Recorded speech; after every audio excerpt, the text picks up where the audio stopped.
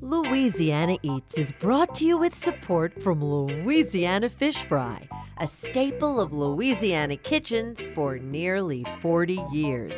Maker of batters, coatings, boils, tartar sauce, cocktail sauce, and more. Louisiana Fish Fry, because life needs Louisiana flavor.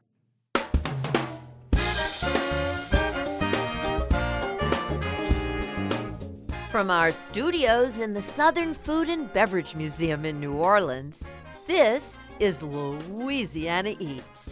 I'm Poppy Tooker. In many places, the cocktail hour is an honored, even sacred tradition. And in few places is that more true than New Orleans. Today, we explore the fascinating evolution of cocktail culture in the Big Easy, its past, present, and future. First, we'll hear from craft cocktail master Neal Bodenheimer, who traces the Crescent City's long love affair with concocted libations in his book, Cure, New Orleans Drinks and How to Mix 'Em. Next, we'll swing over to Gravier Street to join flavorist Christa Cotton on a tour of her El Guapo facility, where she creates her internationally award-winning bitters and much-loved cocktail mixers. Finally, bar owner T. Cole Newton talks about his book, Cocktail Dive Bar: Real Drinks, Fake History, and Questionable Advice from New Orleans' 12-mile limit. It's 5 o'clock somewhere on this week's Louisiana Eats.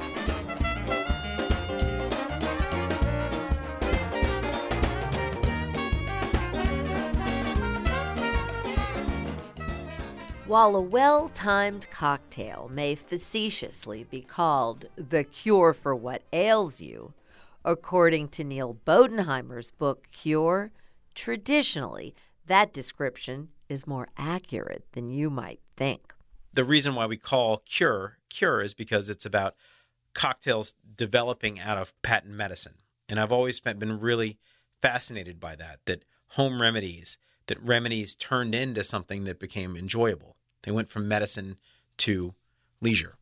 Neal explores the New Orleans link in that fascinating evolution, all the way through the essential role he played in creating the Crescent City's craft cocktail movement, and what he sees as the future of this thirst-quenching industry. Hi, I'm Neal Bodenheimer. A native New Orleanian, Neal Bodenheimer decided to explore the world before returning home to his roots. That journey included time spent working as a bartender in New York, just when the modern craft cocktail movement came into its own. Like so many, Neal eventually came home to New Orleans, bringing with him the vision to create a bar every bit as good as those he left behind in New York City. In 2009, Neal opened Cure on Freret Street, New Orleans' first craft cocktail bar. Cure is also the name of Neal's first book. I was born and raised in Broadmoor. I left for a long time, and along the way, I became a New York bartender, and I had been working on the idea of what would eventually become Cure up in New York. And when Katrina happened, I wanted to come home, and I realized that New Orleans deserved a bar that would have been worthy of New York, and I think that ultimately, and I'm biased, but I think it's better than what we ever could have done in New York. I suppose, then, you were a New York bartender when craft cocktails were really coming into their own. It was a wonderful, fertile time to be a bartender. And I actually remember this incredible event that we hosted at one of the bars that I worked that was Campari was trying to sell Campari, and they wrapped this incredible story around it as a love story, and they were trying to sell it to nightclub goers, and there was no market for it. And now Campari is a behemoth again internationally, and it just shows you how far we've come. Oh, my goodness. Well, Negronis warranted an entire section of your book. So As they should. that's quite something right there. From that amazing adventurous Cure, 2009, you opened Cure. And I don't know if the neighborhood or the folks were quite ready for you. We learned a lot of lessons in the early days, for sure. In a lot of ways, the neighborhood really told us what they wanted, but it was also a dialogue in that we said, hey, this is the way that we think would be a great way for New Orleanians to start to drink like again. And we were really lucky because New Orleanians were so used to craft cocktails in the form of Sazeracs and Vieux Carrés and Ramos Gin Fizzes that it was actually a really fertile ground to kind of plant the seed of craft cocktails. And so New Orleans and Freret Street were just the most perfect place to do it. Would you like to waltz me through your various establishments and the concept behind them and why you love them? It's like introducing me to your children. It's true. It does feel like that. So we spoke about Cure. Cure is a modern craft cocktail bar on Freret Street, and modern in that it was kind of running cocktails, classic cocktails, through what I would say is the beverage equivalent of the slow food movement for cocktails. And so with that, we did a lot of classics, but we also did a lot of seasonal menus where we would go and we would do twists on classics and kind of explore what we thought the future of drinking was going to look like. But, being a New Orleans bar, we are always rooted in the past. And so that is a very important, fundamental aspect of Cure, is that we always have one foot in the past. So from there, we went and we did Cane and Table. And Cane and Table is a tropical bar and restaurant. And that is on the north side of the quarter on the Esplanade side. And we're getting actually ready in July to celebrate our 10th anniversary at Cane and Table. Unbelievable. Which, where does the time go? And then now we have Val's. And Val's is a Mexican restaurant. And not Tex-Mex, very traditional Mexican in the Mexico City style.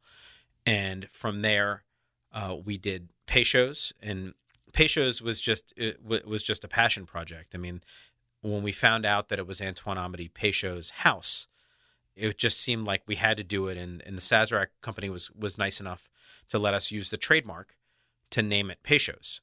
And so we have a very classic little oasis in the French Quarter on Toulouse Street. It's a wonderful little bar. It's tiny, beautiful courtyard, and very classic New Orleans. It's a little jewel box. It truly is. And then also we did Dauphine's, and Dauphine's is a much larger, more ambitious restaurant that we constitute one small part of. But it's been really a great honor for me to get to share our culture with a different city. Well, you sure are spreading the good word of cocktails, my friend. And now you have assembled what I think is just a must-have for everybody's cookbook, cocktail book, history book, you name it, that bookshelf, this book belongs on it. And all you have to do is read the book and learn it, and you might be able to get a job at one of these fancy places. Well, this is our great marketing tool to maybe try and pull talent out of the woodwork for our spots. But in all seriousness, this stuff has been in my head and in my partners and the many bartenders over the years at Cure. It's part of what we do, and it's part of the detail of what we do. And that I've always thought that the best cooks were the cooks that would do things that seemed very easy, that were very technique heavy. And you'd look at it and you'd be like, oh, I can do that at home. And they're like, but no, you can't do it at home because you got to do it in the right order and the technique has to be right. And for us, I really wanted to give our readers an idea, and a simple idea, in that I wanted it to be something that you can actually do at the house. It's all DIY friendly, but wow, it's the secrets. And it really is. It's some of the things that are the difference between a good cocktail and a great cocktail. And it's the devil's in the detail. It always is. Neal, you have a real love-hate relationship with a man named Stanley Clisby Author, don't you? Tell us about who he is and how you feel about him. Well, Stanley Clisby Arthur was a very complex guy. He wrote a really important cocktail work in 1937 called Famous New Orleans Drinks and How to Mix Them. So Stanley Clisby Arthur is credited as being one of the first people to put the New Orleans canon of drinks down in one place. And for that, I am exceptionally grateful. But the problem is that Clisby Arthur was not a particularly reliable historian. So he loved to tell a great story, but it wasn't always accurate and pretty easy to disprove. And so along the way, we spend a lot of time kind of unwinding Clisby Arthur's tales. But at the same time, the reason why the book is called Cure, New Orleans Drinks and How to Mix Them is because without Clisby Arthur, we're not really sitting around talking about New Orleans' place in international cocktail culture. And one of the things that he does talk about is that he does tell the story of New Orleans being the birthplace of the cocktail. Not true. But so what I like to say is that New Orleans may not be the birthplace of the cocktail, but it's definitely its spiritual home. So Antoine Amédée Peychaud did not invent the cocktail, but explain to us why he is so important, why you have a bar named Peychaud's. How did you find out it was his house? So it was actually not that hard to find because the Maison de Ville Hotel had it in their history, and we were able to confirm that with some of the documentation that they had at the historic New Orleans collection. And so it was actually called the Peychaud House. So it was pretty easy to tell. But what's really interesting is, and what makes Antoine Amédée Peychaud so important, is that he created one of the great products in New Orleans drinking. And if you look at so many of the classic cocktails that are New Orleans classic cocktails, almost all of them have Peychaud's bitters in them. Now, there are a few exceptions, and obviously the most notable is the Ramos Gin Fizz. I just loved the whole way you approached it and how you handled your enduring affection for Henry Ramos.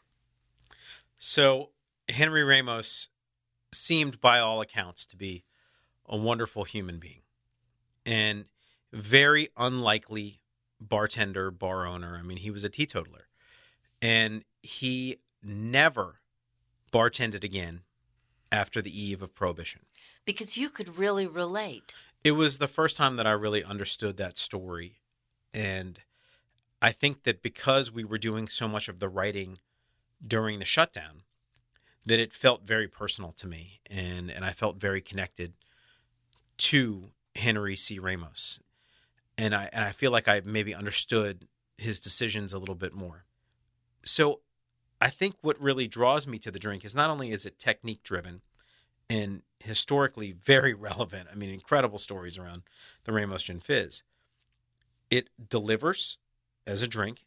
It's very satisfying when made well. But more than anything, I think that it is uniquely New Orleans. And I think that it was invented here. I think it was popularized here. And I think it is a drink that has traveled around the world that really puts New Orleans on the map. And that's not to say that the Sazerac or the Vieux Carré don't do the same thing. But you can clearly see which cocktails those cocktails grew from, whereas the Ramos Gin Fizz feels uniquely and purely New Orleans to me. Well, Neal, you have done so many wonderful things for this city. You know, your amazing work with Tales of the Cocktail, the way that you have spread our cocktail culture. You're just really one of my favorite citizens of this city. And what would be your last cocktail? Well, first of all, thank you. That might be the nicest thing anybody's ever said to me, and I appreciate that. And funny you should say earlier that there's an entire section on Negronis. I actually really love Negronis. And I love the balance of them. I love the fact that they're not super aggressive. There's some proof, but it's not over the top. I think the thing that I love about the Negroni, and the thing why I think that would be my last cocktail, is because I hope that there would be a last meal as well. And there is something about having a Negroni before I eat that I just love. It is truly a perfect cocktail. Neal, thank you for sitting down with us on Louisiana Eats. Poppy, thank you very much for having me.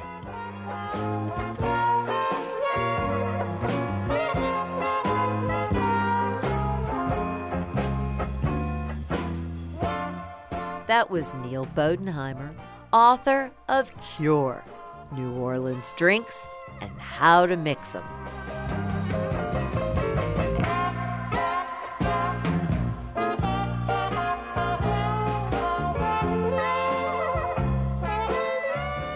Coming up next, Flavor Queen Christa Cotton gives us a tour of the expansive new El Guapo facility. Along the way, we'll learn about the bitters and mixers she crafts there that are quickly becoming an international taste sensation. Louisiana Eats returns after the break.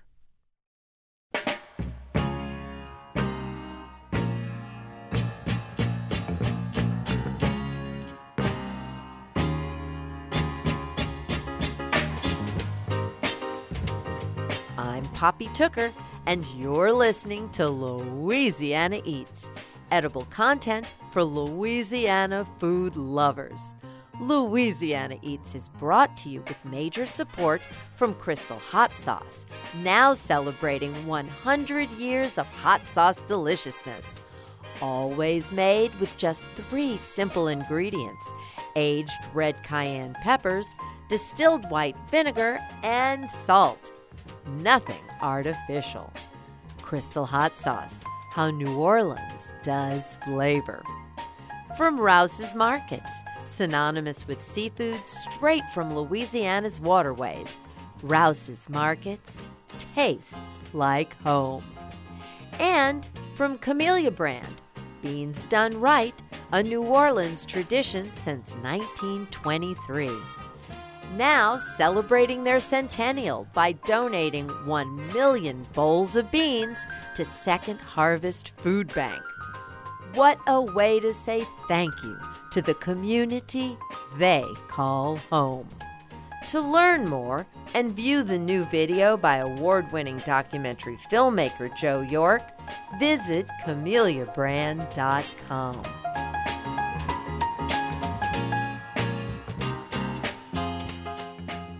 One local business that has taken the cocktail industry by storm has a unique distinction.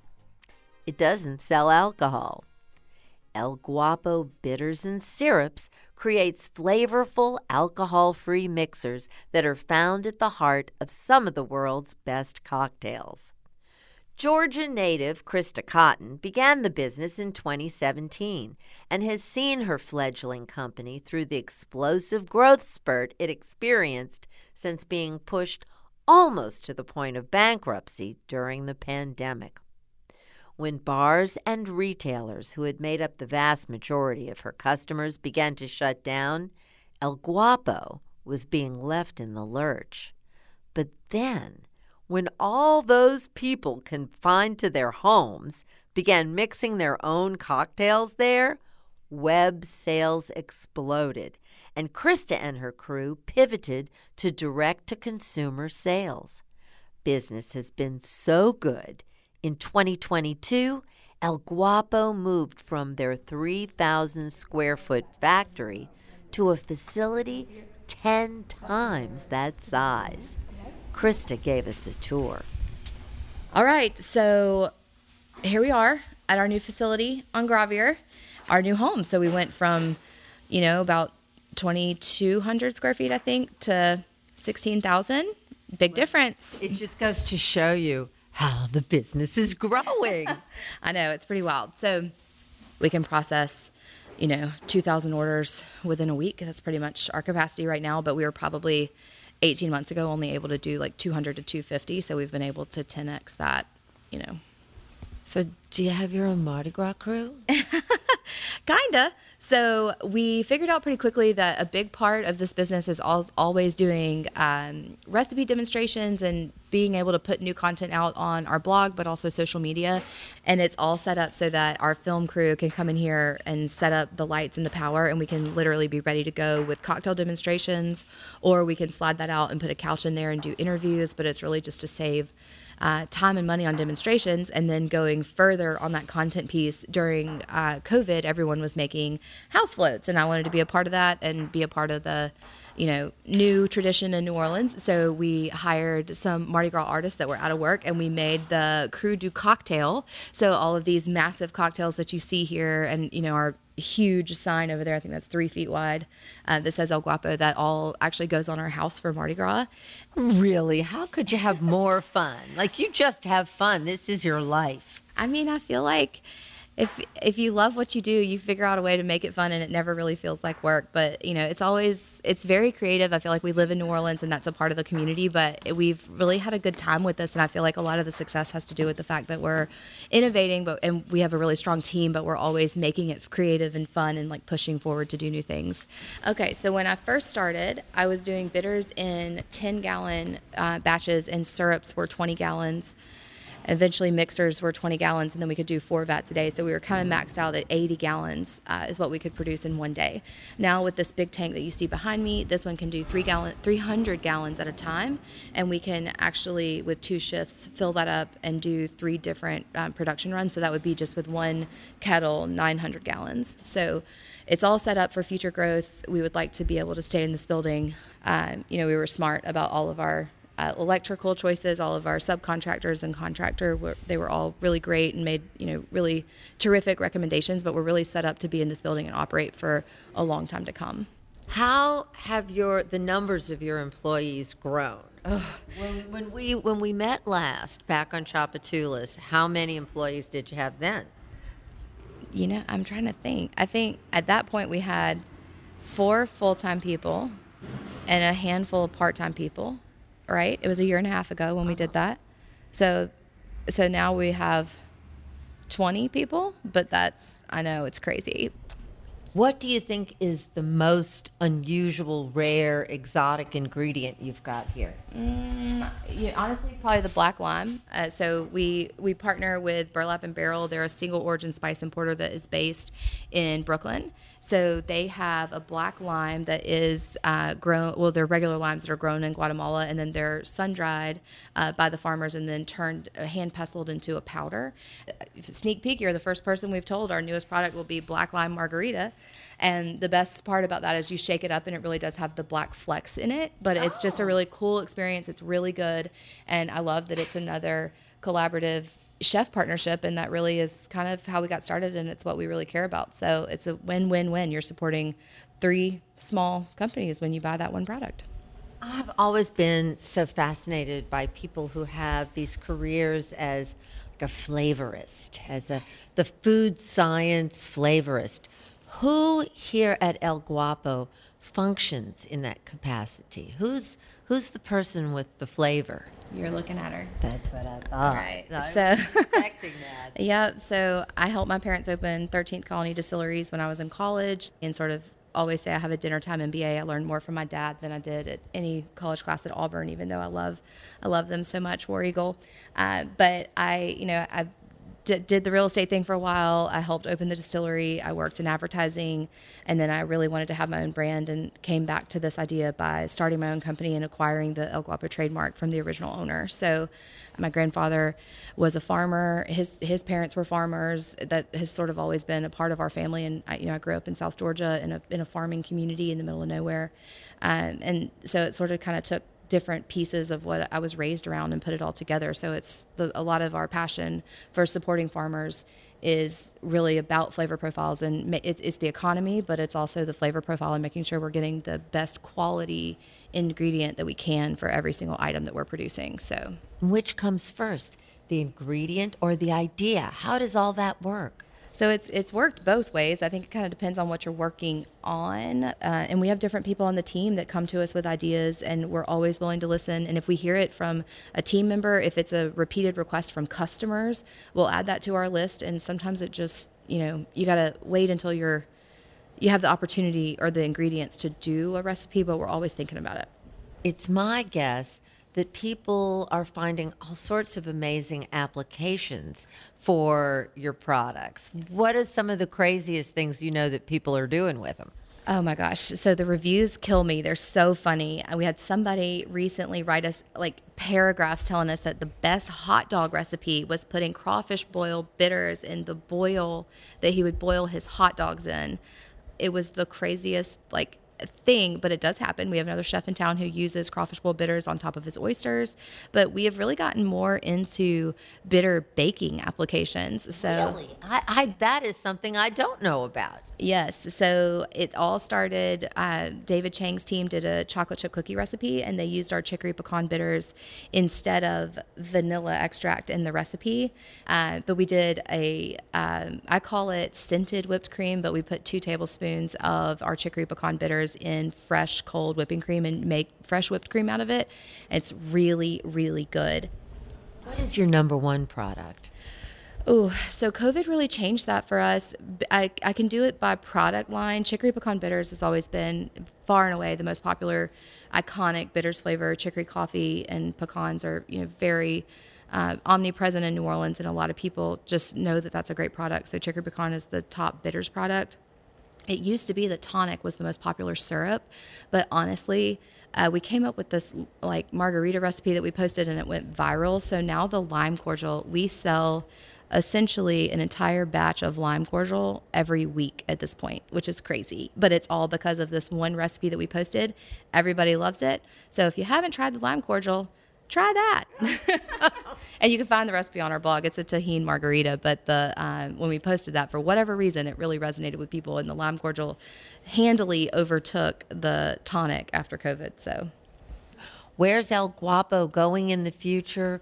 What new products are you working on? What like that can you tell us about? We've really learned through the gift box that Southern Living put as their number one gift for men at Christmas last year, that people want more gifting items from us. So we're working on some new prototypes that will put different products together, but in cocktail format. So maybe you'll get a box with a bitters and a syrup together with the recipe card packaged differently. So we're trying to think of ways to use the recipes that we already have that are very popular and do it in a new, more innovative way, but then also looking at new recipes and recipe development. We always have something going on. Your distribution, is it just within the United States? Or tell us a little bit about how far New Orleans' own El Guapo reaches. So we get new inquiries all the time. I'm actually, I got a new one last night from somebody in Sweden. It's crazy how this thing has expanded, but we are currently in 49 states. You won't be able to guess the one we're not in, but we're working on that. And then we are in 5 countries. But I'm very excited to go to Dubai and Abu Dhabi. One of our competitive advantages is that all of our bitters are actually alcohol-free. So 100% alcohol-free. There's no alcohol in them. So going to the Middle East, there's a lot more regulation on alcohol there, but there's a big demand for bitters. So we are working on a distribution deal. We haven't finalized that yet, but I'm actually going over there to kind of get the lay of the land. There are a few different Louisiana people that actually are there working on other concepts. So it's a good opportunity to collaborate and connect, but also work on a distribution deal in the Middle East. Well, in my list of top 10 New Orleanians who are putting us on the map and keeping us on the map, you are at the top of the class, Miss Christa Cotton. Thank you for everything that you do for this city that we love and for that industry that helps drive this city. Thank you. Thank you. I really appreciate that, and thank you for having me. It's been a long, strange trip, is what I always say, but it's a lot of fun. I'm still very motivated, and I'm excited to see what's next.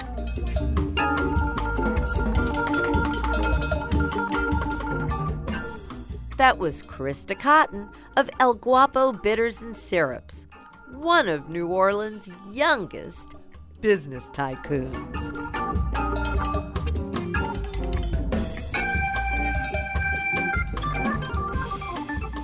How did absinthe, one of the original crucial ingredients in a Sazerac, become available again in the U.S.?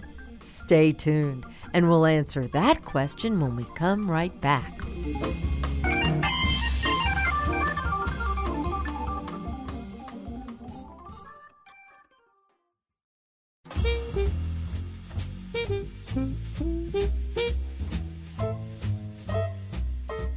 I'm Poppy Tooker, and you're listening to Louisiana Eats, edible content for Louisiana food lovers. Louisiana Eats is brought to you with support from Louisiana Fish Fry, now doing for chicken what they've always done for fish. Fried chicken tenders, wings, sandwiches, and more. Louisiana Fish Fry has you covered with a mix specially for chicken. Louisiana Fish Fry, because life needs Louisiana flavor. And from the St. Tammany Parish Tourist Commission, plan to stay, play, and get away on the Louisiana North Shore this spring. Discover the bounty of the bayou and rich culture from award-winning chefs, soulful mom-and-pop restaurants, extraordinary bakers, and creative mixologists. To learn more, request the Explore the North Shore Visitor Guide for inspirational stories, custom itineraries, and event information at louisiananorthshore.com. St. Tammany Parish, 40 minutes from New Orleans French Quarter and a world away.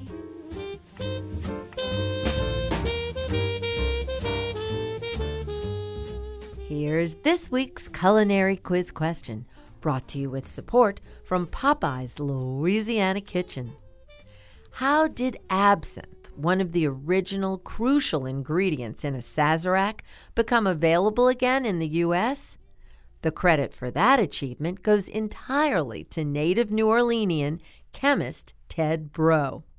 In 1993, a research lab colleague made a comment about absinthe that raised more questions than answers about the mysterious banned elixir.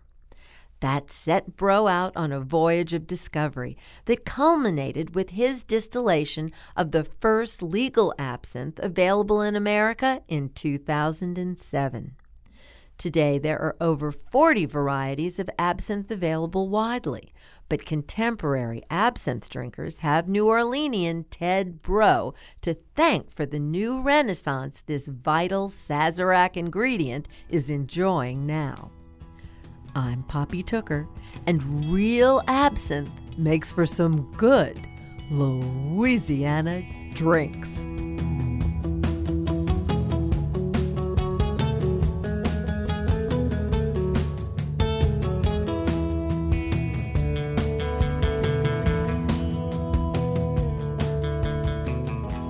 Hi, this is T. Cole Newton. I am the author of Cocktail Dive Bar, Real Drinks, Fake History, and Questionable Advice for New Orleans' 12-Mile Limit. I am also the owner of the bar's 12-Mile Limit and the Domino. T. Cole Newton, or Cole as he goes by, is not a native New Orleanian, but his presence in the city has been felt for over a decade. After a stint tending bar at Commander's Palace, followed by the bar manager's job at Coquette, in 2010, Cole opened 12-Mile Limit, a dive bar offering fine cocktails on a residential corner in Mid-City. In 2019, he added his casual Bywater wine bar, the Domino, and then, in 2021, he published Cocktail Dive Bar. His head-turning book not only documents every one of 12 Mile's original cocktail recipes, but also serves as part comic book, part coloring book, and part memoir, including a very personal take on Cole's own relationship with alcohol. Between the pages of Cocktail Dive Bar, Cole tackles topics like alcohol abuse, sexual harassment, and gentrification, complete with instructions for people who might, like Cole, want to own their own dive bar. Yeah, I really wanted to share some of the ethical and emotional landscape of bar ownership, because it can be a real minefield, just trying to figure out what the right thing to do in any given situation is, how to approach a guest who's too inebriated to continue to serve, how to navigate the sexual violence, gentrification. There are a lot of heady issues that come up in bar ownership, particularly in bar ownership in a neighborhood that is going through the demographic changes that mine is. Let's go back to this corner of Bowden and Telemachus. You moved 12-mile limit in there how many years ago? Almost 11 now.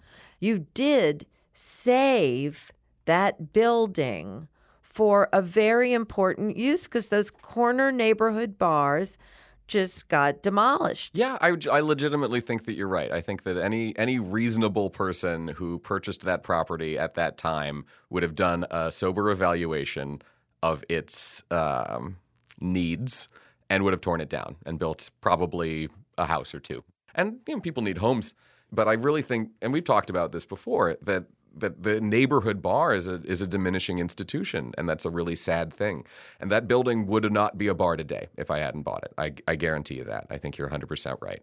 But I also recognize that me being the rich white man that I am, I got to own all of those identities and recognize that the privileges that they convey, me being those things attracted people who more or less looked like me to this space that had previously been patronized by primarily black people, by people of color.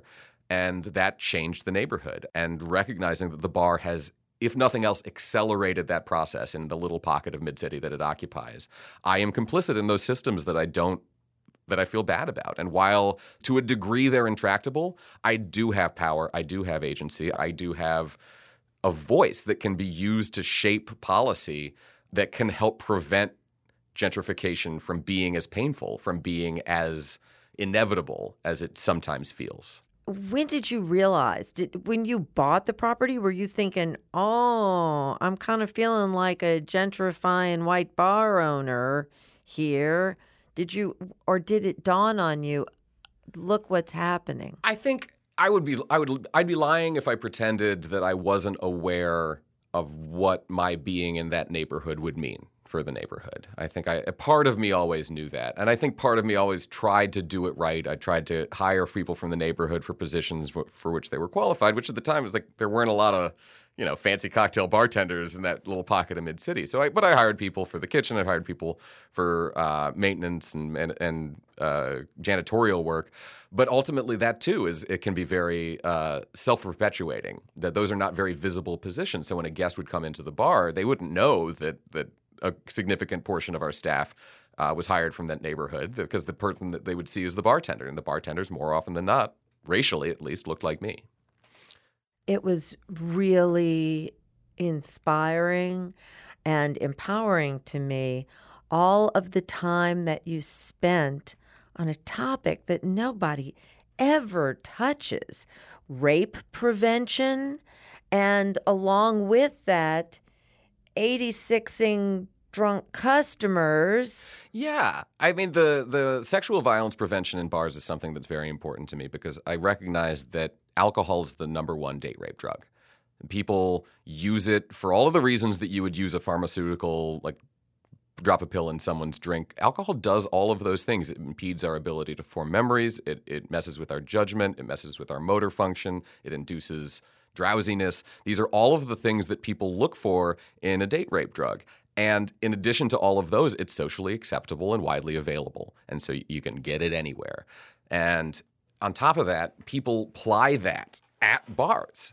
This is not a scientific analysis, but I have a friend who works at the Tulane University Health Center. I mentioned this in the essay about sexual violence prevention in bars.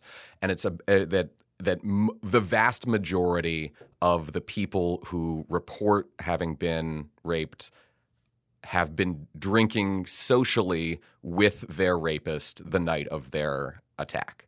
It seemed so incredibly smart to me that you included in the notices that you put in your restroom the phone number to the bar. That was really smart. I've never seen that before. I'd never seen that before either. A lot of the ones that I've seen when I was doing research on this, when trying to figure out what our messaging would be, and it evolved over time. And so this was the recommendation of our staff at the time, was to put the phone number at the bar. So if you're stuck in the bathroom, you've locked yourself in, and the bathrooms really can be that space, like where that respite where you can just get away and be alone in that public space for a little while. To being able to communicate with the bar staff directly from that location felt like kind of a breakthrough. When the customer becomes drunk, the customer may get 86'd. How do you navigate this in such a way that a customer may even want to return if you want them to return?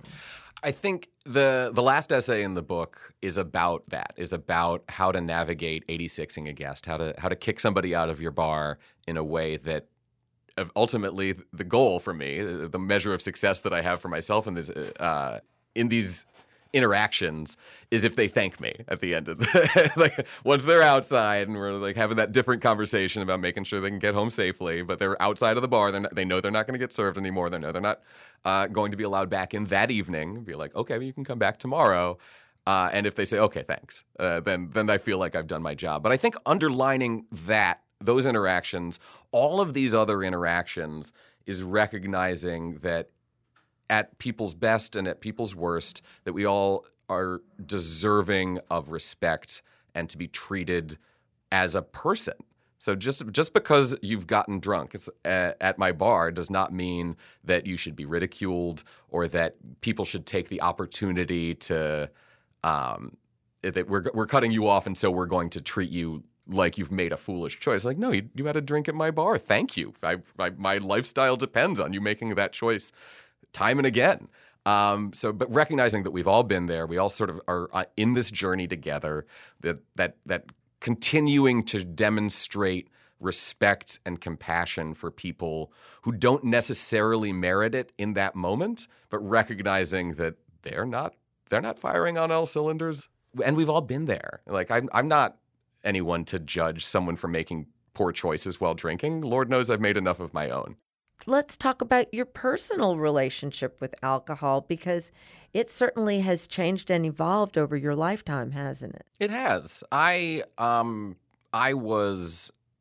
describe myself as a problematically heavy drinker from about the age of 15 to about the age of 30. That was when I started really reevaluating my personal relationship with alcohol. But this was after a decade and a half of every significant relationship I had. My partner would say, "Hey, I think you might have a drinking problem," and I would brush it off. It's like, "Oh, it was the 4th of July. What do you want?" It was like, "Oh, it was a wedding. What?" Those kind of rationalizations that people have. But I went through cycles, and it was pretty predictable. Ultimately, it was about every 6 months I would do something stupid, not dissimilar than going to the Saint and getting blackout drunk and passing out on the sidewalk. That was hardly a unique example. If I would do something stupid, I would quit drinking for a week, a month, some specific period of time. Then I would start drinking very carefully. And then I would slowly start to feel invincible again. And I would start drinking much more liberally. And then I would do something stupid again. And it was about a 6-month cycle that repeated very continuously for most of that 15 years. And eventually I realized that I was approaching the problem from the wrong angle, that I couldn't really, I'd gotten lucky so many times. Ending up in the hospital with alcohol poisoning that is night. Like a super shocking sort of wake-up call. It was, fortunately. I think a lot of people, that might happen to a number of people, and they think, oh, that was weird, and then just go on with their lives and chalk it up to an anomaly, and instead of recognizing it as part of a pattern of behavior that was only likely to escalate. How did you change this? It was, and I talk about this later in the book, in the afterword, actually. So it sort of bookends, because the early chapters talk about my dawning realization that I have a drinking problem, for lack of a better term, and then another night, which also involved drinking at the Saint, a font of interesting decision making, if ever there was in the city. That I wound up asleep on the sidewalk again. And it was one of those times where I it was enough. It was enough to realize that while I'm glad that I never got to a point where I was physically dependent on alcohol. Alcohol is a hell of a drug. If you're physically dependent on alcohol, if you're that level of alcoholic and you quit cold turkey, it can be lethal. But I think that was the second time is not even accurate that I fell asleep on the sidewalk while trying to get home in a blackout state. That happened probably half a dozen times in my life, and that one was the one. It was because my fiance at the time, now wife, found me in that state. Hours after she stopped being able to get in touch with me on the phone, she decided to go out and actively look for me and found me asleep on the sidewalk and saw my body and thought I was dead. And that was like seeing her go through that. And I think a lot of people also, and for better or for worse, you have to come to a point where you realize that your actions have consequences not only for yourself but for other people. I think that I didn't value my own health and safety, or I thought I was invincible. But seeing how that behavior affected the people that I loved and cared about was really more dramatic for me than just the consequences. Like waking up in the hospital wasn't what did it. It was knowing that my wife-to-be thought I was dead. And had every reason to. It wasn't even an irrational feeling. That really set the fire. Well, it's clear from this conversation that you have learned many lessons along the road of life. And all of these things are in the book, but it's also a cocktail recipe book. And I was thrilled to see in print and have access to making at home a Bowden, a great idea, which also happens to be one of my favorite 12-mile limit drinks. Bravo. Great book. Thank you. Ultimately, it became more of a Trojan horse. Like, I recognize that there's an acceptable format for a bar owner to reach this audience as a published author, and the acceptable format for that is a cocktail book. And that's what people know me for. I'm a mixologist. I make drink recipes. Here are my drink recipes. Now that you're here, we can have these other conversations. But you got to do that first part right. The recipes have to be good. They have to be well considered. They have to be thoughtful. They have to be creative and diverse. And I think we've done a good job of representing the 12-mile limit cocktail program in its idiosyncrasies, but using that to draw people into these deeper conversations.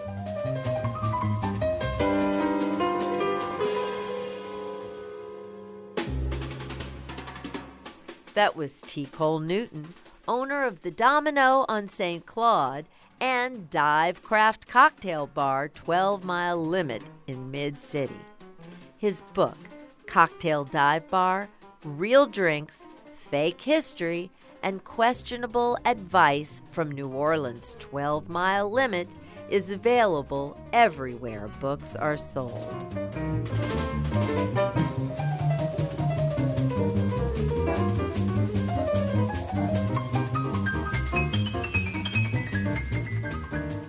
That's it for this week's edition of Louisiana Eats, edible content for Louisiana food lovers.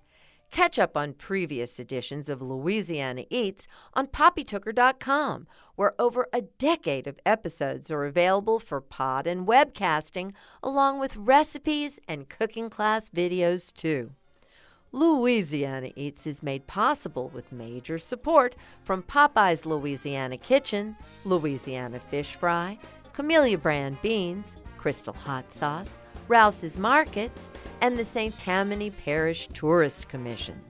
And from D'Agostino Pasta, handcrafted in Louisiana just as it's been done in Sicily for centuries.